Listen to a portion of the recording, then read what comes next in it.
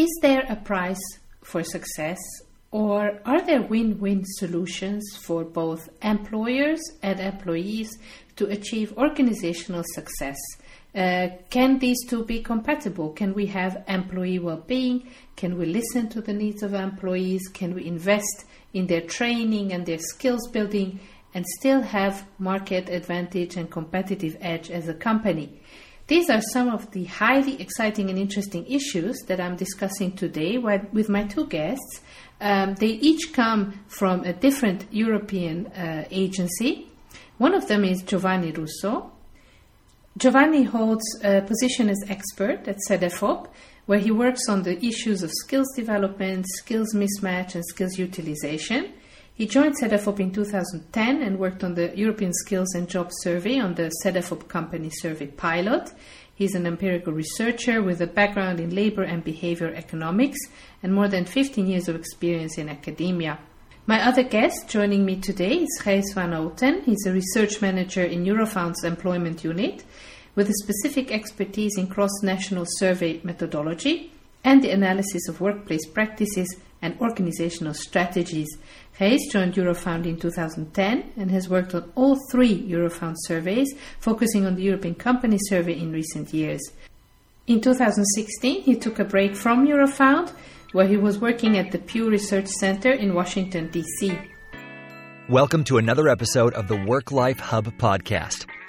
Each week we bring you an inspiring guest to help you discover the new world of work and learn how your organization can reach its full potential. Thank you for tuning in and spending some time with us today. To find out more about the WorkLife Hub, please go to www.worklifehub.com. So a big welcome to my two guests joining me today. Gijs van Houten, he's joining me from Dublin, I think, and Giovanni Russo is joining me from Thessaloniki, maybe. Hi to the both of you. Hello. Good morning, Agnes. So, without further ado, let's just dive in to this latest report, which is the European Company Survey 2019. It's the fourth edition, and it's a collaborative work between Cedefop and Eurofound.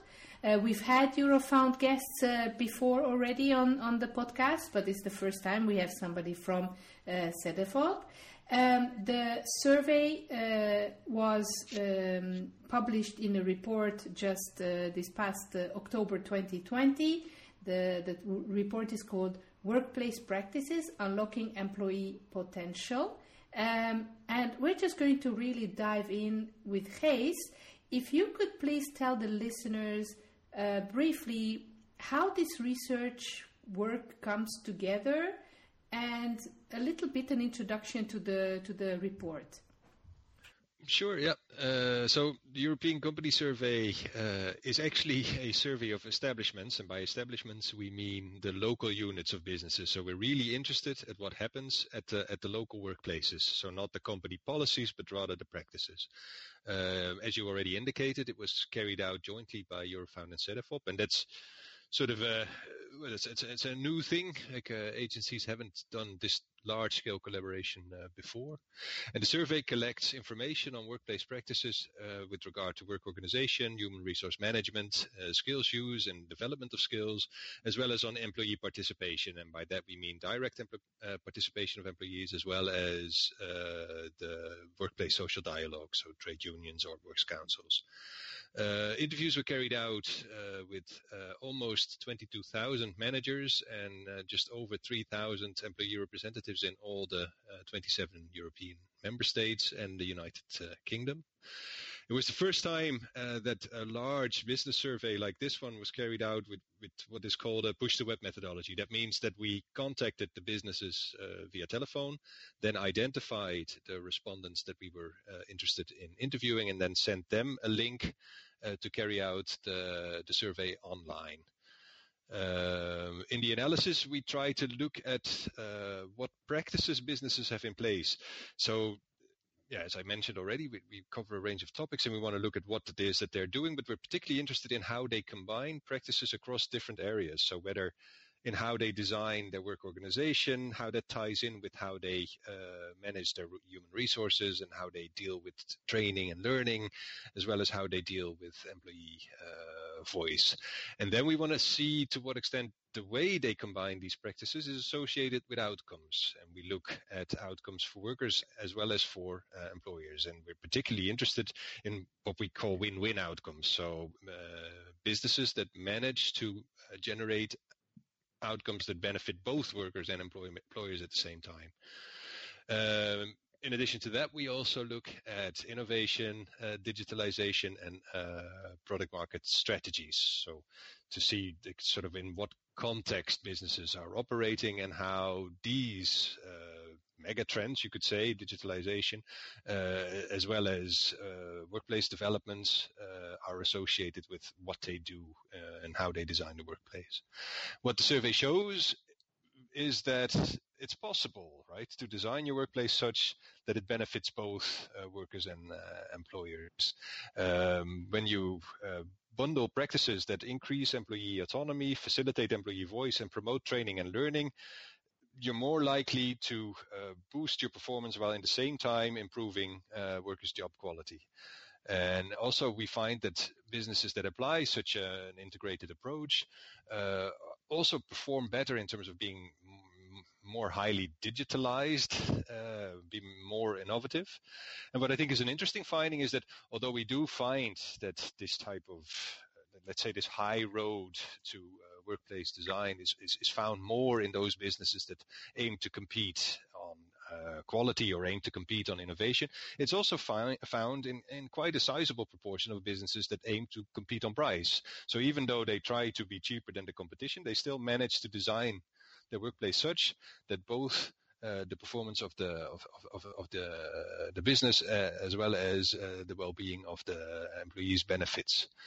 We also found what I think is interesting is a very clear association between direct employee participation and between indirect employee participation. So by indirect, we mean the participation of employees through their representatives, be it a trade union delegation or be it a works council. And we also found that both these types of participation, if they function well within the workplace, this is also associated with positive outcomes for both employers and employees. So there seems to be a business case for facilitating employee voice. And it also suggests that if we are looking to promote this type of practices, there's a clear role for social partners in terms of improving workplace practices. So I think I'll leave it at that. Okay, so just a quick follow-up question for the listeners who are now trying to wrap their heads around these 22,000 responses to the survey. How do we need to imagine it? Is there maybe a Polish small business making some technology parts? Is there a bakery from the UK? So what kind, do you have an idea of the kinds of businesses that are participating in this? Yeah, of course. And I should have actually mentioned that. So the survey focuses on businesses with at least 10 employees. So that means that the very small businesses are not included. They're such a different category that they would deserve their own research project. It's very hard to combine that in a survey like this. So we're only looking at those businesses with 10 employees or more. We've excluded the public sector, so we're only looking at commercial businesses or not-for-profit, strictly speaking, as well.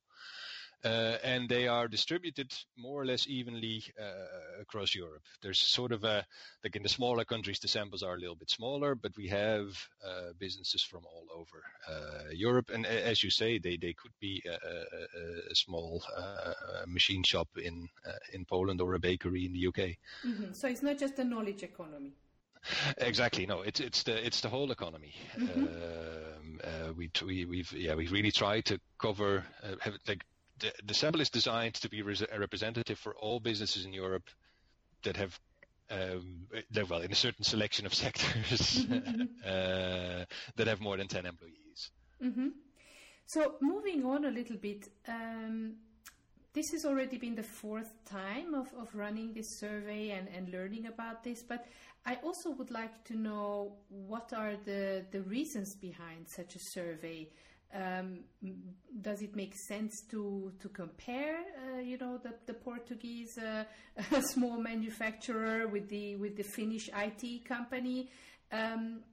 Especially in this European context, employee well-being and investment in skills training, autonomy, so all these different aspects that I can kind of see situated in this matrix that is also in the report. It's a little bit all these moving parts that somehow come together in a configuration in one way or another. But why is this important for us to know? Maybe, Gijs, I'm turning to you first. Yeah, sure. Maybe to just give a bit of context first. So Eurofound and Cedefop are both European agencies. So we get funded by the European Commission to support policymaking at the European and the national level. And both of these agencies have what is called a tripartite management board. That means that on our management board, we have representatives from workers, employers, and national governments from all the member states. And this already sort of, I guess, indicates why we have a particular interest in issues of social dialogue and employee voice. Just the presence of the social partners, of course, already provides an explanation for that. It's also very central to the European model. And then from the Eurofound perspective, the long name of Eurofound is the European Foundation for the Improvement of Living and Working Conditions, right? So we have a very clear angle, which is we're interested in improving working conditions for workers across Europe. And a large part of how working conditions come about is, of course, by decisions of managers. They design the workplace in which these workers work. And most workers work as employees in businesses. So taking a look at the company perspective in order to get an idea of what working conditions look like, from our point of view, makes a lot of sense. That said, we're interested in working conditions, but in order for businesses to compete on the global stage, they need to be agile, they need to be innovative. And what we try to do with the survey is to see to what extent can these two things go hand in hand. And our results suggest that they do. Like for competitiveness to be sustainable and inclusive is like that's one of the big aims of the European Commission. We would suggest that business performance needs to be based on good quality jobs that motivate workers at all levels of the organization to make good use of their skills and knowledge and to actively engage in improving and innovating business processes and outputs. So to come to your point about do we then need to compare like very different businesses from very different countries, what we're trying to look at is whether there are commonalities, right?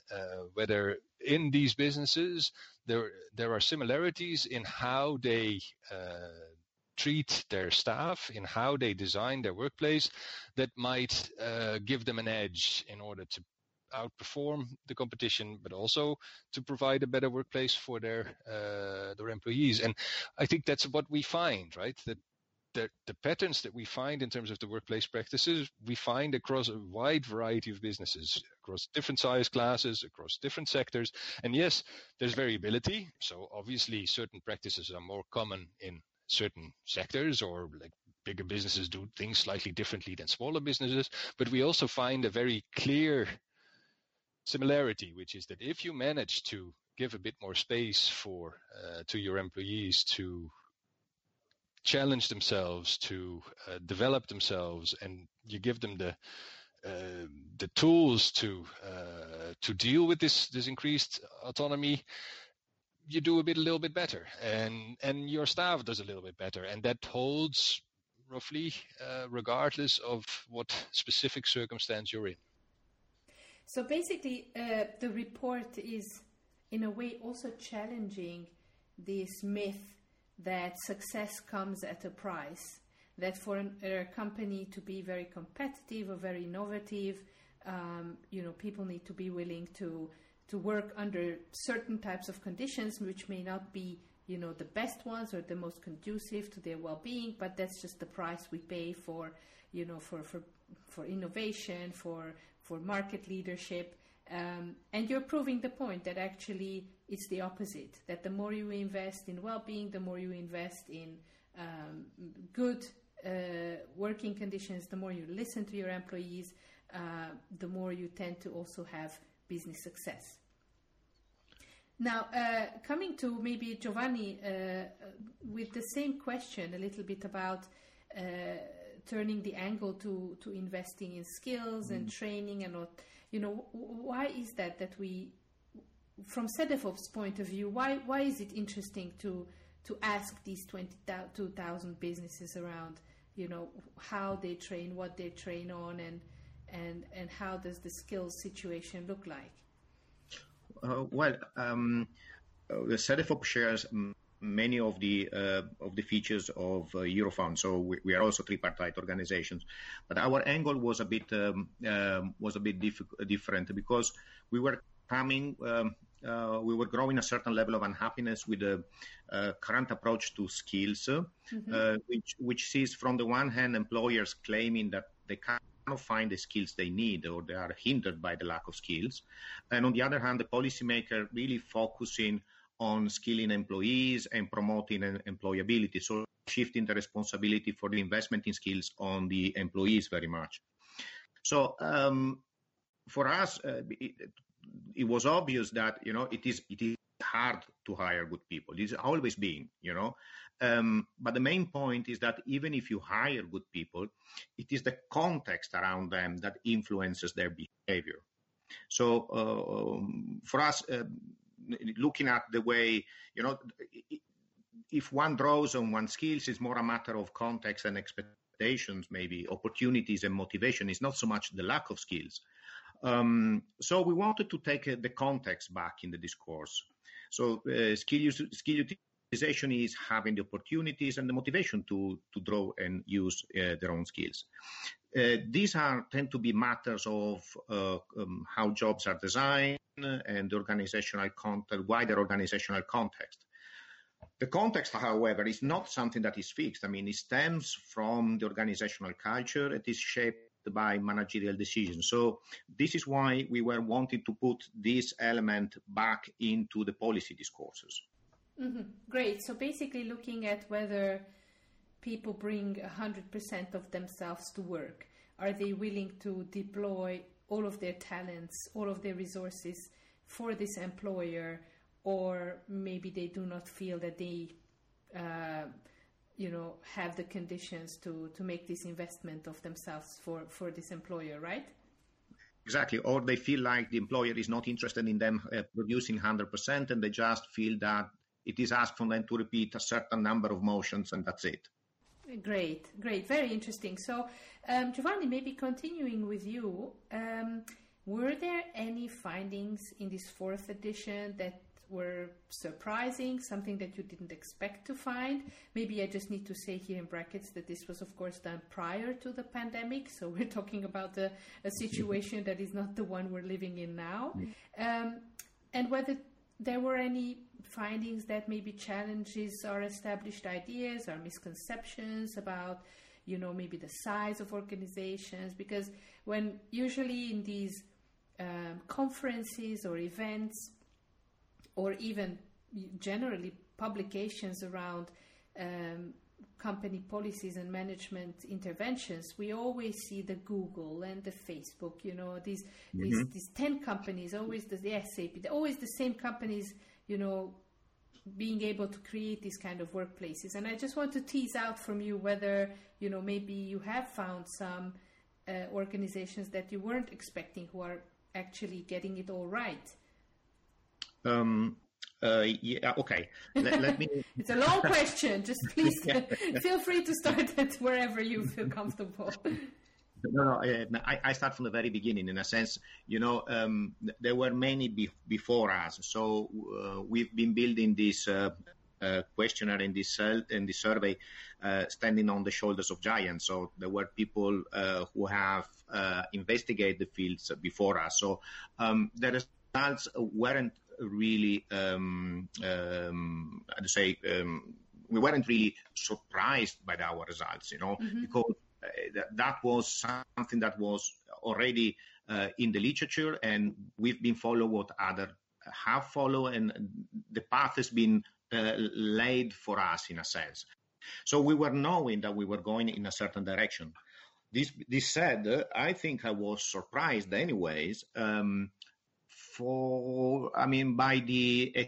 by the degree of coherence of our results. This is the strong point in our research. I think our results, if you look at the coherence between all the blocks, so we have blocks on autonomy, the blocks on investment in training, the blocks on motivation. They all give the better results, and they all come together with the block on employee involvement to deliver outcomes. I think this was really exceptional. Also, the importance of managerial support across all phases came out really nice and strong. I mean, this might be an open door or something that is very trivial, but if you look at the amount of attention that has been given to the context and to managerial roles into the policy discourse, this is something new. Yeah. I think also to get back to the second part of your question and linking up to what Gijs said, I think we find these patterns in many different companies, small, large, medium, in various sectors, in different countries. So I think these are common patterns that can be played out, I would say, at all levels, maybe in different configurations, but they're all helpful and they help across, so to say. It doesn't really need to be, a super giant company with 15 branches in 24 different countries and with thousands of employees, all bright and young. This works everywhere. And this is the nice result, I think. It's a very powerful result, actually. And so just to maybe a quick follow-up here. So when you say the degree of coherence, across all the blocks, it means that you found the same kind of results based on the same type of interventions or configurations across the countries and across the sizes, right? I'm sorry, just translating it a little bit. Yes, no, what I meant is that we found that, autonomy leads to better results when supported.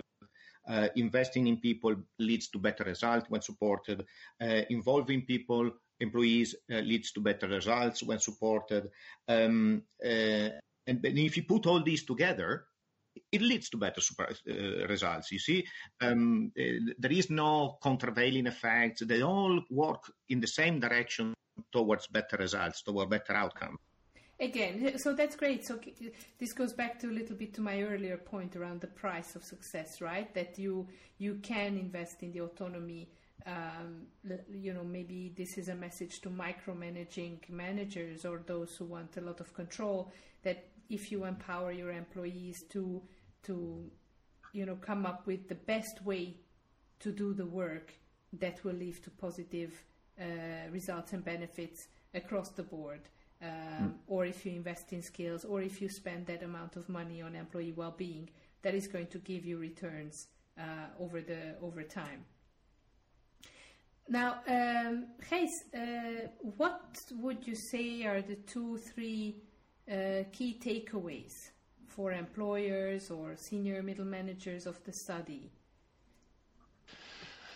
Well, I think, I need to be careful not to be repeating myself, but I think the survey really clearly shows that combining practices that increase employee autonomy, facilitate employee voice, and promote training and learning are being shown to improve the outcomes for both employers and employees.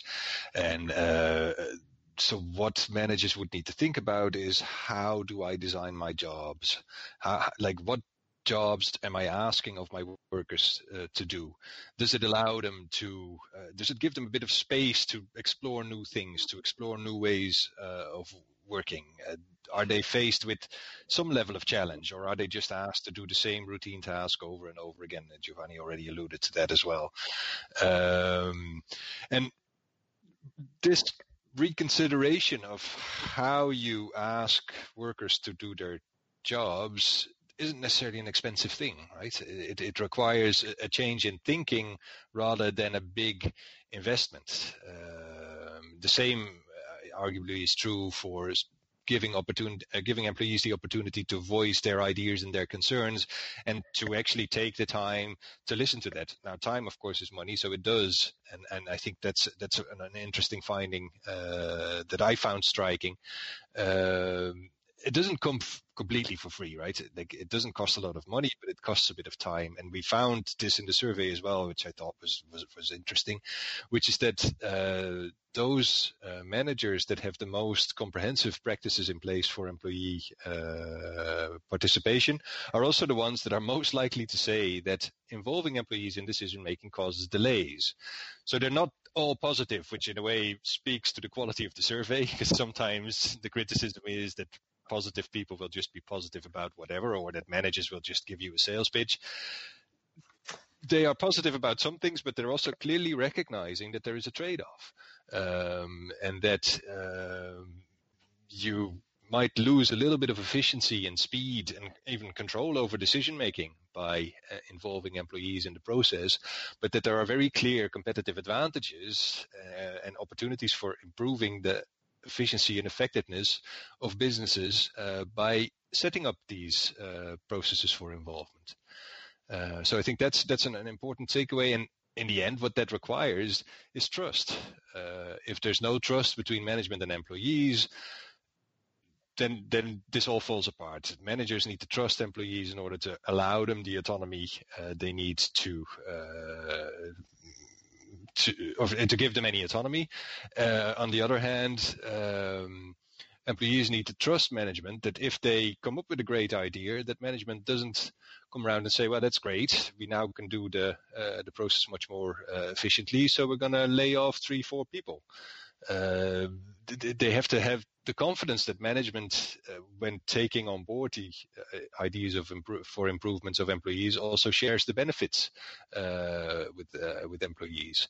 And then arguably a way of harnessing that trust, and it comes back to the association we found between direct and indirect participation, might be to combine forms of direct and indirect participation. So it might help to delegate formal bargaining over distributive issues to the social partners, so that the shop floor discussions between managers and employees can be about finding effective solutions for the workplace problems at hand. So that basically you formalize your discussion on how to split the pie, so you can focus your workplace conversations about how to increase the size of the pie. And in terms of geography, when looking or thinking about European research projects, my mind goes, automatically to, some of the utopic Scandinavian section of Europe. Which were some of the countries where you could see this really across maybe the board better than in other countries, where they would really listen to the employees and take time to invest in this employee voice and employer-employee relationship? Well, unfortunately, our findings do sort of mirror your suspicion, right? It's very clear that the Nordic countries perform a little bit better, or not a little bit. They perform better than many of the other countries. I think some surprise, and on the less nice side of things, we find Poland, Greece, where these attractive practices are less prevalent, but it doesn't mean they're absent. And I think this is the point that we keep on making, that even in countries where the prevalence of these, let's say, again, let's call it the companies that use the high road is the least, it's still more than 10%, which is a considerable part of the population, given that on average it's about 20%, right? So yes, we find clear country differences. Yes, we find the obvious candidates, Denmark, Finland, Sweden. A bit more surprising, maybe Cyprus and the UK on the nice end of the distribution. But even in those countries where it's less prevalent, it's still there, and they're in a non-negligible part of the population. Mm-hmm. That's really great to know. Maybe going back to Giovanni about zooming in a little bit on training and skills development. I just really liked the way you presented, Giovanni, early on, what you wanted to challenge about whose responsibility is it to train and upskill people once we have hired them, because it seems to be a little bit of a finger pointing between educational institutions, employers, the state, and the individuals who somehow have to now, in this very VUCA and complex world, be almost more and more in charge of their own skills development to be employable and to find professional success. So what were maybe some of these findings in terms of employers taking their responsibility to provide the training opportunities to employees? Okay, so let me first begin at the end of the question with something completely different, is the outcomes. Because what we do, we express we link our models to outcomes. So these outcomes, what I want to point out is that are very real for employers. So when we talk about outcomes, we talk about things like the ability to retain employees, the ability of the organization to be profitable, the containment of sickness leave, or to have good relationship between managers and employees. So these are the way I see it, these are very real outcomes. Okay. So this being said, these outcomes are indeed linked to the way companies or organizations use their employee skills and their employee knowledge. What I think it is taking what it means to take this responsibility serious, I think it is a matter of culture and education. Organizational culture, because we see that we need managerial support across a number of areas. So you need to have support for autonomy, support if you give autonomy, support for training when you give training, support for involvement when you involve employees. So organization and managers need to see that their employees have knowledge, and this knowledge can be used as a source of competitive advantage. The other thing that is important is education, because especially if you want to try to move companies from one group to the other towards the better group, so to say, something need to change. And a place in which this something need to change is the managerial styles, the way managers handle human resources. In my personal view is that, a lot of managerial education is very technical. So it is about problem solving production problems, organizing schedules, finding new markets, organizing the introduction, the launch of new products, marketing, all this. The part of human resources is a bit a kind of an afterthought. But during the 90s, when there was this huge delayering of organization that began flatter and flatter, a lot of this responsibility of human resources management has been pushed on the line managers. And these people were used to solve technical problems. Many of them were coming from the ranks of engineers. So there has been a kind of a disconnect there, because they were left to their own devices. And we must recognize that managing people is maybe the hardest task. I mean, if you had kids, you know what I mean. It is really difficult to organize their efforts, so to say. So I think we need a lot of support for the managerial class. They cannot be left alone. They need to be supported in this kind of transitions. We also have to recognize that, at this very moment, this class is probably under a huge amount of pressure because of the crisis, and because also the transition will come on top of everything else. So support might be real there, it has to be real, and probably we can see, business employer associations or a chamber of commerce being involved in the provision of such support. Yeah, especially, just to piggyback on your point, because people management is that's almost as a job in itself. Whereas we give, or organizations give people management responsibility almost as a reward. So if you have been the best salesman on the sales team, as a reward, you get to be the head of the sales team and stop doing what you've been doing so far. You were really good at sales, and now move you to managing people. And this is, across the board in all organizations. Was there something you were able to unlock about this from the report, or what is your take in any case on this, on where should people get their skills to manage people if they haven't had the training or the opportunity to do that or to learn it?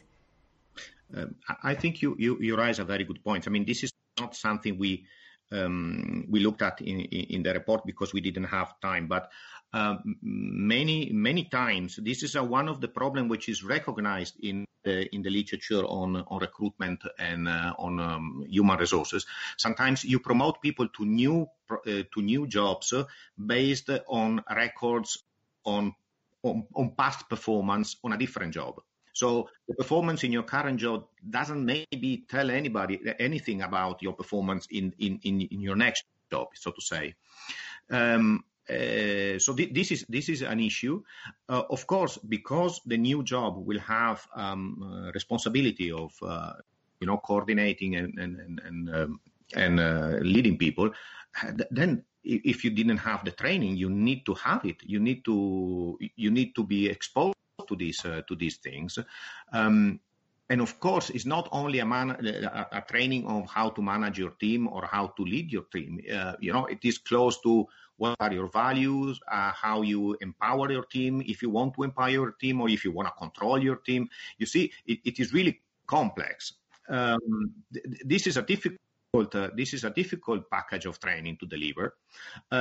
So I think we have to recognize that the current generation of managers, pressed as they are, will need a lot of attention and support in the transition. But I think we don't have to waste the opportunity to look at the next generation of managers, those who are still in business schools, those who are still in education. And I think we have to take these elements and embed them in their managerial education, possibly with the support of business schools, because I think by delivering a fresh generation of managers which are knowledgeable and aware of this concept, this concept could actually be readily implemented in workplaces. Absolutely, I think this is so true, and we know from practice and the literature of mental health issues at work that your direct line manager is the most important mediator of all these factors. And you can be in a most amazing organization, but if your direct supervisor is controlling, is distrustful, is maybe not skilled enough to be a good manager, to motivate you or bring the best out of you, then you will have a pretty negative work experience. And it's also the contrary. Even in organizations that may not be considered, what was it that Gijs was using? Those taking the high road. Yes. But if you have by accident or by chance a manager who somehow has acquired these great people management skills, then you can have a great employee experience. Absolutely. I think this personal relationship with the line manager is important. The line managers are the translators of the implementators of HR policies, so to say. But this is why I think that what Gijs said before about the importance of trust. Good relationships are based on trust and on clear understanding of what your role is, and how what are the motivational levers around you. Absolutely. So maybe bringing back Gijs into the conversation, can you maybe tell us a little bit about these different aspects of the findings? I was quite interested in reading the report about innovation and employee well-being, the one you also mentioned at the beginning. The term you're using, I keep forgetting, are the ones that take the high road? Well, I mean, you can label them what you want. In our report, we're talking about high investment, high involvement businesses. And I mean, as you were saying before, like, we show that it's possible to generate good results while also improving the job quality and the well-being of employees. Doesn't mean that it's not also possible to do it without, right? It's just we're showing that it's possible to do so, and like we would argue that it's preferable to do so. And because when I was reading the report, I was in the work we're doing at the WorkLife Hub with with the consulting of and workplace practice, we're working together with employers and workplaces. It seems to be that there are, fresh organizations, startups, small companies led by maybe younger people, maybe led by women, people with a diversity background who get it. And then they are going to have those values and believe those values and then translate those values into real organizational policies and practices. And then you have maybe those that are on the brink of collapse, organizations that are almost going bust or have had some real shock to them, and they need to totally renew themselves. So they bring in a new HR, they bring in a new CEO, and then they really do a whole overhaul of their practices. But then, in my experience, you have a whole bunch of organizations somehow in the middle, which are doing just fine, but they don't somehow have this feeling they need to become high investment, high involvement organizations. They feel, okay, the way we've been doing this for 50 years is working still. So, let's so am I totally off the mark here in my assumptions around who is doing better than others? I don't think so, but I don't think our data can fully back you up either.